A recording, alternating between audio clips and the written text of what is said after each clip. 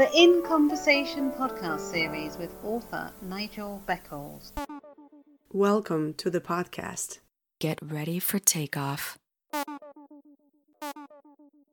Welcome back to my In Conversation podcast series. My special guest for this episode is a multi-award-winning anti-racist and human rights activist. He is also the former Deputy Mayor of London, Mr. Lee Jasper. Well, hello Lee. Welcome to my podcast series. How are you? Yeah, I'm very well, Nigel. Delighted to be on it. I am delighted to have you here. So what have you been up to during these very curious times? Making sure family are safe and those that need to be shielded are very well protected. Getting my 86-year-old mother to learn how to use a tablet and make video calls has been a very interesting challenge. And redecorated the house and done every odd job my wife has had on the list for I don't know how many years, as well as doing some work on consultancy and activism, promoting my own show, Lee Jasper Drive Time. So all in all, very busy, really. Well, we're going to talk about your Drive Time show a little bit later on. But in the meantime, let's step back into the In Conversation time tunnel. Where did you grow up and what were your favourite subjects at school? I grew up in Manchester. Split childhood. I grew up until I was about 8 years old in Cheetham Hill, Manchester. And then from 8 until 19 in Oldham, just outside Manchester, Oldham Mill Town. Favourite subjects were school were English, sports, and science. Well, having done a little bit of reading up, I understand you were excluded from school. How old were you when that happened, and why were you excluded? I was excluded from school 5 times in total. But I was excluded initially for fighting with teachers. I was at a school which had switched from a grammar school to a comprehensive school. So it was way back in the day, in the early 1970s. And the way in which old grammar school teachers sought to interact with young black people was unbelievable, really. And they tried to instill the same level of grammar school discipline and talking to young people in that old English way that they can up north. And it didn't really work. And so we came into open conflict. So that was the first time I got expelled. The rest of the times were really around various racial conflicts with groups of white boys at the time, and we were in very common conflict, and they would invariably lose out as a result. And of course, whether you were defending yourself or it didn't matter to school authorities, black boys were just routinely expelled. At one point, I remember being in a class full of Bangladeshis who didn't even speak English. And most of the black boys were in the lower stream with the Bangladeshis, and we spoke perfect English. So the racism in the early 70s in the British school system was really something that you had to experience to be believed. So what type of work did you do after you left school? Initially, when I left school, I worked selling women's tights on a market stall. So wow. I started that before I left school on a Saturday morning. And then as I left school, I then went to work there full time.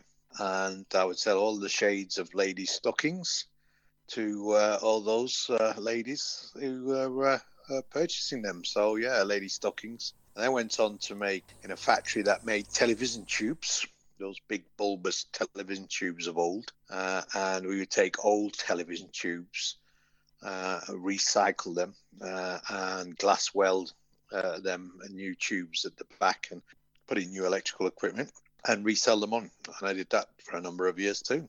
Wow, that's certainly a very interesting career path, to say the least. Ladies' tights and television tubes. Well, Lee, you describe yourself as a human rights activist, also an anti-racist activist.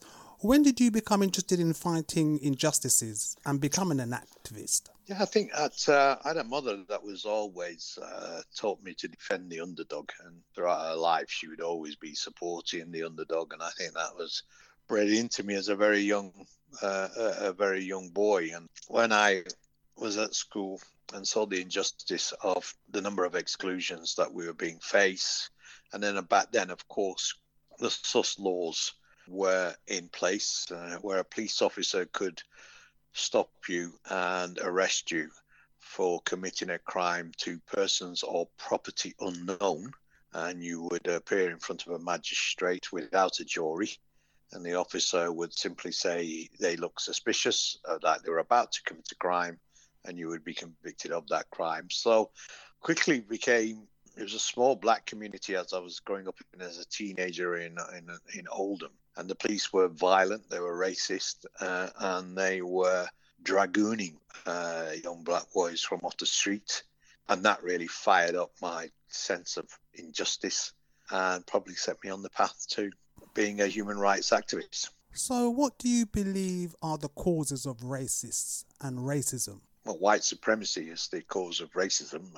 It's a culture and a systemic institutionalized system of discrimination that racially profiles and targets people of color. And my community is the African and Caribbean community, and we know through our long history that we have been long subject to that sort of discrimination, which today, unfortunately, has resulted in disproportionate number of deaths within our community from the COVID virus as a consequence of our structural inequality and poor health brought on by low wages and poverty and bad housing. We now see the real consequences of that discrimination. So who or what inspired your interest in politics? I was always a big fan when I was growing up of Martin Luther King in the 60s. I used to watch him as a child at my grandparents' house in Cheetham Hill. From there, Malcolm X was a big feature on the TV screens. Muhammad Ali was also a huge influence on me at the time. And as we got on, people like John Kennedy, President John Kennedy of the United States also captured my attention. So yeah, all of these figures really had a compelling and profound impact in my early childhood on my political life. I think as a teenager, one looked up to people like Reverend Jesse Jackson, Nelson Mandela while he was still on Robben Island. People forget he was in there for 20 odd years. And I actually remember making a T-shirt with Nelson Mandela ANC's name on the back. I was doing some tie-dyeing at a local community centre, and I had a spare white T-shirt, so I thought, let me put Nelson Mandela ANC on the back, which I did. I remember first wearing this T-shirt in about 82, 81, and people were giving me hassle on the street that I'm wearing a T-shirt with a terrorist name on it. As I recall, Margaret Thatcher did label Nelson Mandela a terrorist. No, absolutely. And it was just after that. I think it might have been the exact same year. So I know that she inspired the local white community to take that view. But I'd known about his struggle and read up about it as I was in university. So, these are the people inspired me. But also Winnie Mandela. I mean, people tend to dismiss Winnie Mandela. But when Nelson Mandela was in jail, Winnie Mandela strolled the world and made sure that the struggle and her husband's name was resonant around the country. And I always remember looking up with great admiration to the way in which she fearlessly faced down the apartheid regime. And she was also another great inspiration. You have a degree in social sciences. Why did you choose that particular subject? Well, I'd been to prison as a consequence of fighting with the police officers.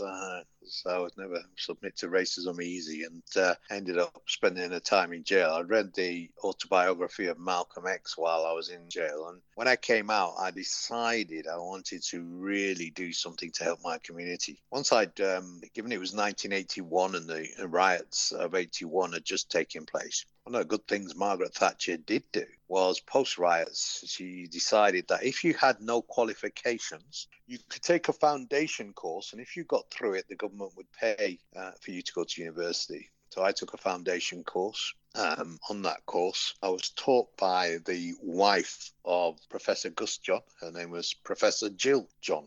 and she was a advocate for radical black history and black politics, both in the United Kingdom and abroad. So my foundation year before going to degree was that. And then once I began to look at what degrees were on offer, I liked the fact that social science involved economics, sociology, psychology, research methodology, and all of those I thought would be useful in relation to being an advocate for my community. In the 1980s, you became involved with the Notting Hill Carnival. How did that come about?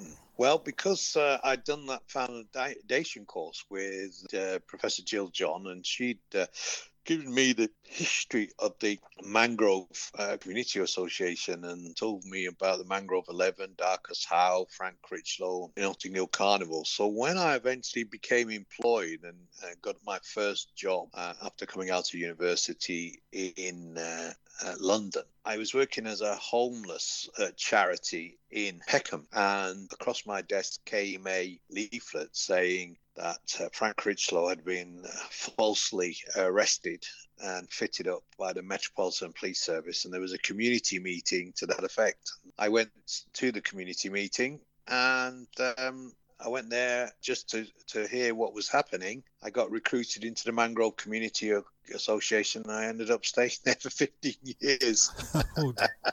Wow. Then I became, got involved in the carnival, became chief steward for All Saints Road, which, if anybody knows Carnival, knows that All Saints Road is the beating heart of Carnival. Chair of the Mangrove Community Association, and one time was the General Secretary for Notting Hill Carnival itself. So had a very rich and in-depth political education of the finest. I mean, it's a PhD level of education to work at the Mangrove Community Association, so Notting Hill Carnival. And how do you feel about Carnival being cancelled this year? I think it was inevitable, really, given the scale of death as a consequence of the virus, and black people are more subject to that virus. So I think all in all, it's probably in the best interests of Londoners, and more specifically the black community, that we furlough Carnival for this year and hopefully come back bigger and better even next year. On the 22nd of April 1993, Stephen Lawrence, the black British teenager from Plumstead, London, was brutally murdered. How did you become involved with the Stephen Lawrence campaign, and what was your role? Well, I was already in that area of London, because people won't know, but Stephen Lawrence was the fifth young black person to die in that area. And so as a member of the National Black Caucus, a radical social movement, national black movement that we were involved in at the time, was already working with families who'd been victims of racist attacks and murders in the area. So we were already working up there, trying to raise consciousness and challenge the police on their failure to tackle these attacks by white racist gangs. And of course, when Stephen Lawrence happened, I'd already been involved in the Roland Adams campaign, reached out and brought over the Reverend Al Sharpton to be part of that campaign and bring an international spotlight on the death of Roland Adams. And of course, 12 months later, Stephen Lawrence died. So we were already on the streets of southeast London. We were already alive to the reality of extreme racist right-wing groups who were riling up local youths to, attack and resist what they called the black invasion of people moving into the area. So I immediately contacted the family and was involved in campaigning on their behalf because of my contacts with the Mangrove. And we were take the Mangrove Steel Band down to the South Africa House. There used to be a 24-hour anti-apartheid picket down there, and once a year we used to take the band down there and play outside South Africa House for the anti-apartheid 24-hour picket, carry a whole lot of black people with us. So we became very friendly with ANC colleagues who were here in the United Kingdom, and that meant when Nelson Mandela was released, we were very close with the ANC, and I managed to convince him when he came here that he needed to meet the Lawrence family. So I was able to organise that very now famous visit of Nelson Mandela meeting Mr. and Mrs. Lawrence, which really turbo boosted the campaign in terms of national and international awareness. with Nelson Mandela saying that black lives were cheap in the United Kingdom. Do you believe there has been any great changes since the tragic murder of Stephen Lawrence? Well, there have been great changes. I'm not so sure they're for the better. Certainly, we've seen a decrease in the number of racist murders, white people on black, but they've been sadly replaced by our young people murdering themselves, a far greater number than was ever the case when we were victims of racism from white extremists. Black deaths in custody numbers have reduced, so there aren't as many black men who die in black men and women who die in police custody as there was back then. But on the other hand, the number of black men and women who are incarcerated in prison and jail has increased dramatically. Racial inequality, the gap between black and white in terms of wealth, education, employment, average pay rates, average education rates, and so on and so forth, all of those have widened, particularly over the last 20 years and particularly over the last 10 years as a consequence of austerity. So in many ways, although some aspects of racism have become less pernicious, other aspects have become as equally toxic. And overall, I'd say things have got worse rather than better. I first met you back in October 1998 at the 10,000 Man March, partly organised by the Nation of Islam, UK. At the time, I was studying a qualification in radio broadcasting. And as part of that course, I had to produce a documentary. So I chose the Nation of Islam. And just by chance, I happened to see you at the event, and I asked you for a few comments. Whether it'll be a black movement or whether it'll be a civil rights movement, we'll have to wait and see. But certainly, I think you're going to see a movement in the UK. We discussed the possibility of a movement growing in the UK. Obviously, that hasn't happened. Do you think there will ever be a movement for racial equality in the UK that is effective? I think there will be a movement in the UK that is a civil rights movement that will be effective. I think that we've only been in huge numbers in Britain since the early 50s, although we've been here for 2,000 years, according to British historical records. You know, there were Ethiopian princes and princesses buried at the foot of Hadrian's Wall, and the historian Robin Walker and others have made mention of the fact of the longevity of our historical presence in the United Kingdom. But we've been here in big numbers since the 1950s and the arrival of the Windrush. And the reality is that it takes time for a community to build up the kind of civil rights movement we've seen in the United States. One must remember that the United States African-American community have been a singular cultural phenomena within America for 350 years. And for the last 100 or so years since the abolition of slavery.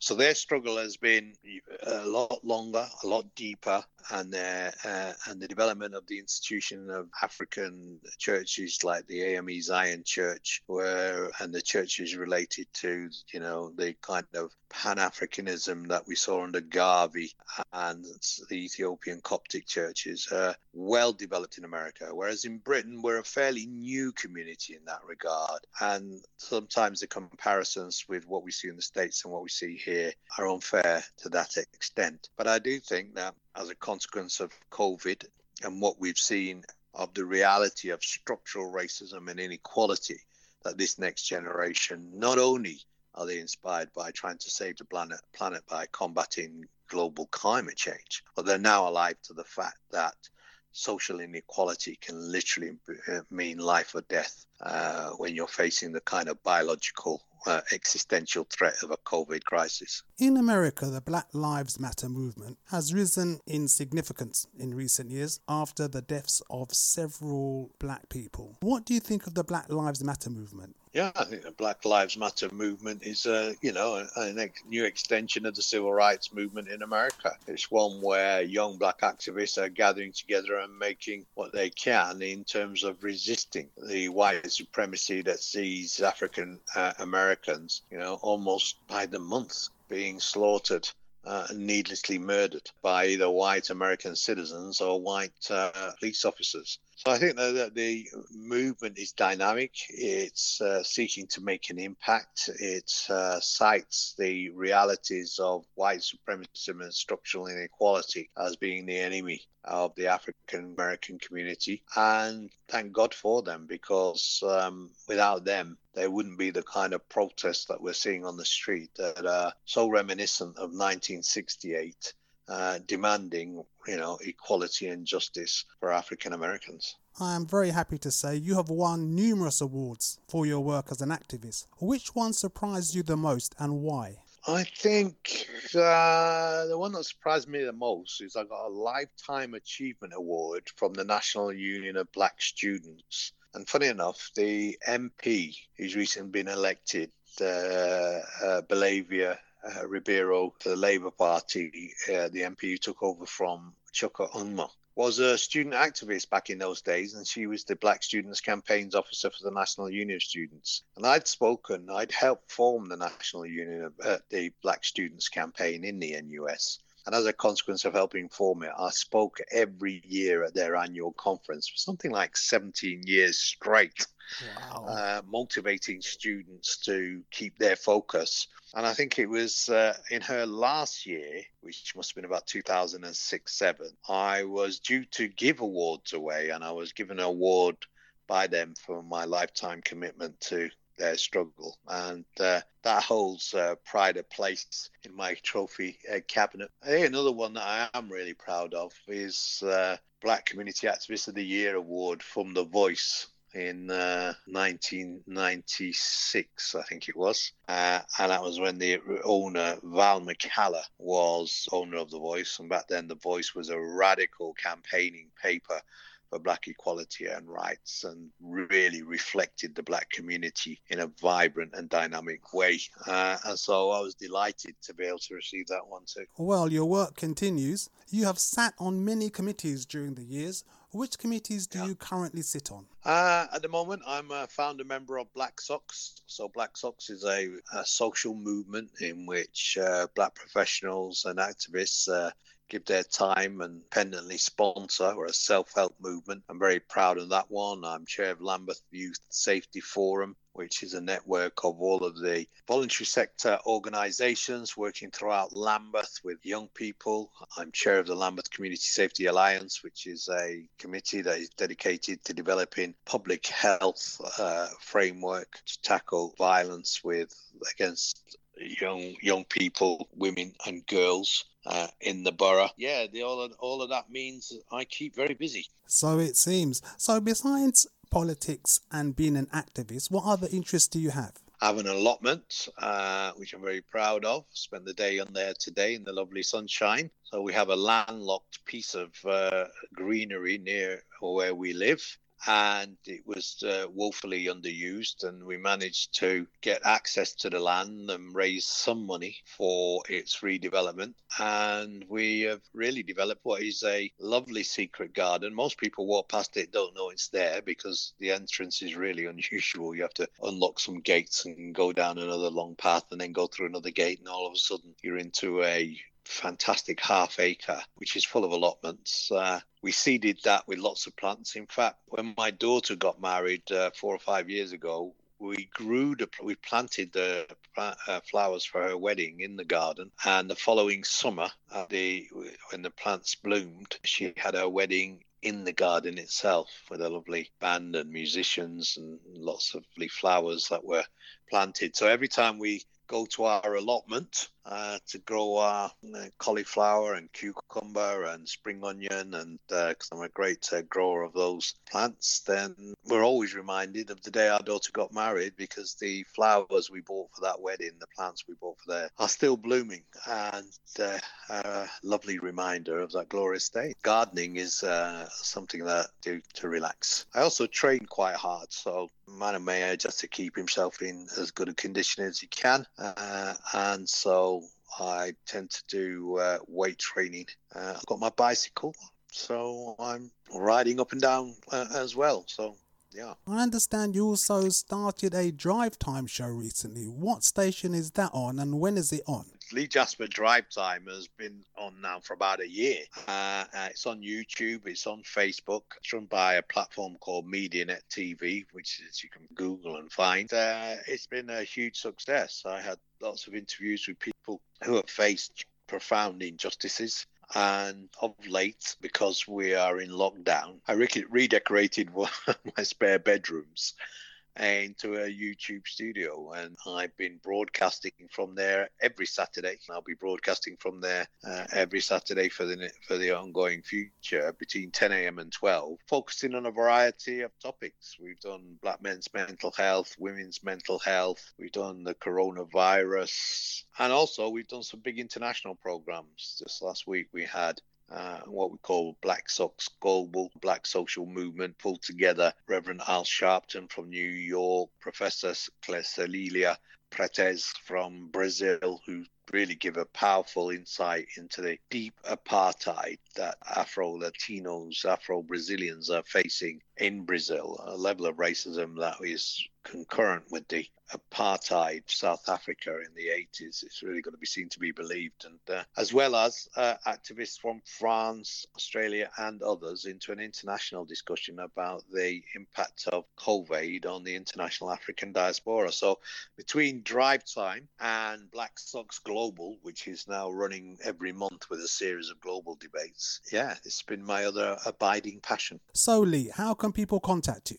Okay, well, I'm the most active person on social media as a black activist. I'm sure you are. A case of how can you get away from me, really? So if you Google Lee Jasper, you'll find that I'm very easily contactable. But people can email me. People can email me on lee-jasper@live.com. But I've also got a blogspot, Lee Jasper blogspot. Find me on Facebook, you can find me on YouTube, and you can find me on Instagram, so, and even WhatsApp. So I'm all over the social media, easily found. Well, with your profile, I would hope you are easily found, sir.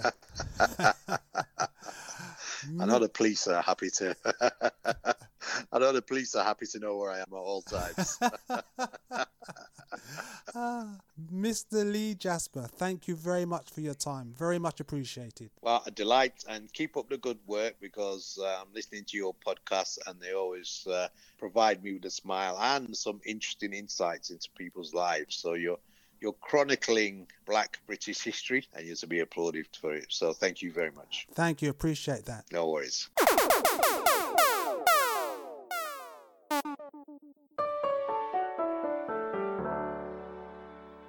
Thank you for listening. Please join me for another In Conversations podcast very soon for more interesting and entertaining discussions. Stay safe.